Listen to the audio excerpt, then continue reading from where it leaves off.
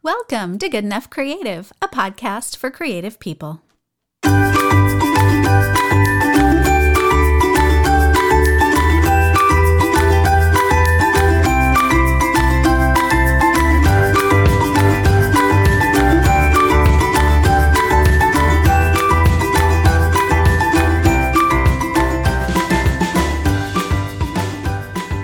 Has it really been a week already?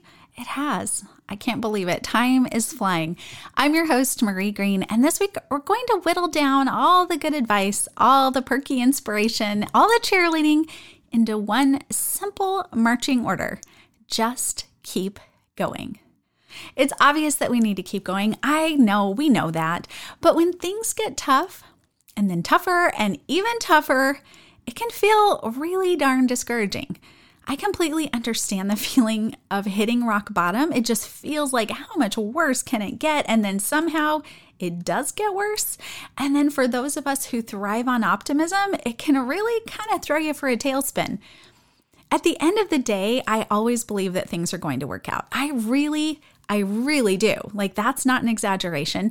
And it's hard to remind myself when things keep not working out the way that they should. It's hard to keep that optimism wheel rolling when things keep feeling really tough, especially as we look around the world. Right now, we're in 2020.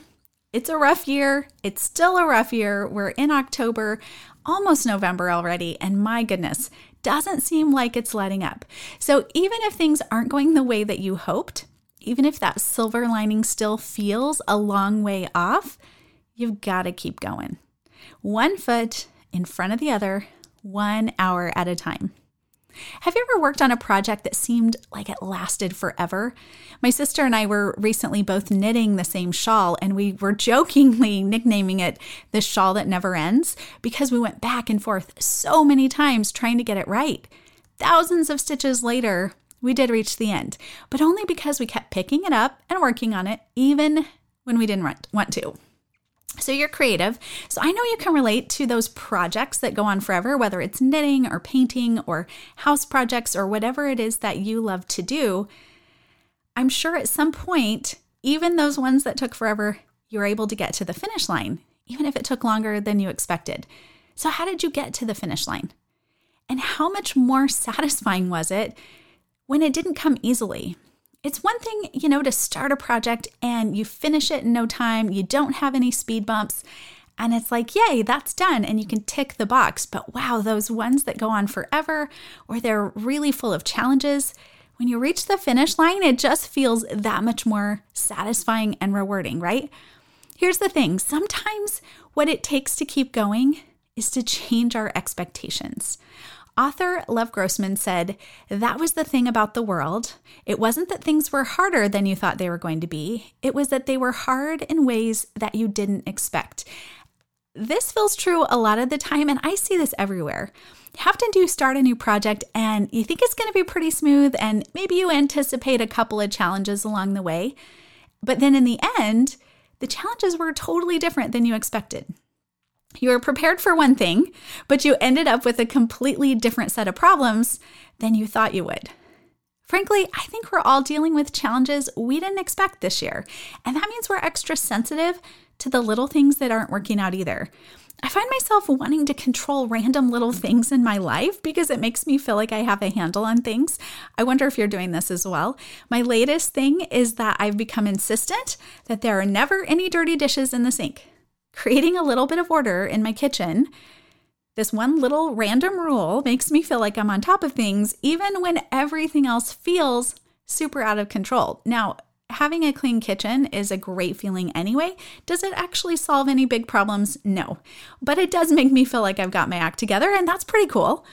The truth is, there's not a whole lot we actually can control, which is why I love that we're makers, because being a maker is an opportunity to create your own little tiny world with your hands. A place where, for at least a little while, you're the creator. You and your tools and the materials you use all work together to form this little space in your day where you get to lead the way. And for the most part, you not only get to know what's next, but you get to decide. But still, Even with things we're totally familiar with and we know what's next, there might still be surprises. There might still be challenges we didn't anticipate, and that's okay. Just keep going. This year, what we're learning is to reframe what good enough looks like. We can't expect the same things from ourselves now that we expected last year. That was a different time, and we're different people now. I'm sure that you see that too for yourself. Give yourself a break. Give yourself permission to do the best you can at any given time, and don't ask for more than that. It's not fair to yourself. Right now, while we're giving everyone else a lot of extra grace, or at least I hope we are, we should be giving that to ourselves as well. How do we keep going? We just do. We knit that next stitch. We put away that one pair of scissors. We pour ourselves another cup of tea, one decision, one next thing at a time. You don't have to know how to fix everything that's wrong. You just need to decide what's next. What's the next right thing for you to do, or make, or read, or eat, or ponder? When you feel paralyzed or you're overwhelmed, just pick the next thing and do that. That's how we keep going when it feels like the world is falling apart. I am a firm believer in momentum, in action. I think that doing is one of the best ways for us to funnel restless energy into something useful. And I love that we're makers because it gives us lots of ways that we can do and make and create. But we can sometimes get wrapped up in the results, and more than ever, I'm becoming convinced that we need to focus on the process, not on the end. Not that the finish line isn't nice, it is. But right now, that process is what matters the most. Because getting to the finish line on just about anything feels so much more challenging these days. So instead of measuring progress by how much we finish or how fast we finish, let's learn to celebrate that we kept going. Celebrate that you took the next step, that you did the next thing, you got over the hump in the middle. Whatever it is that relates to where you are and what you're working on right now, yes, this can absolutely apply to your creative endeavors, but it can also just apply to your regular daily life. When you're feeling overwhelmed, don't let it all pile up. That is quicksand. And if you're not sure what the next right thing is, just pick something. Whatever you choose will be the right thing. How do I know? Because we decide what the right thing is.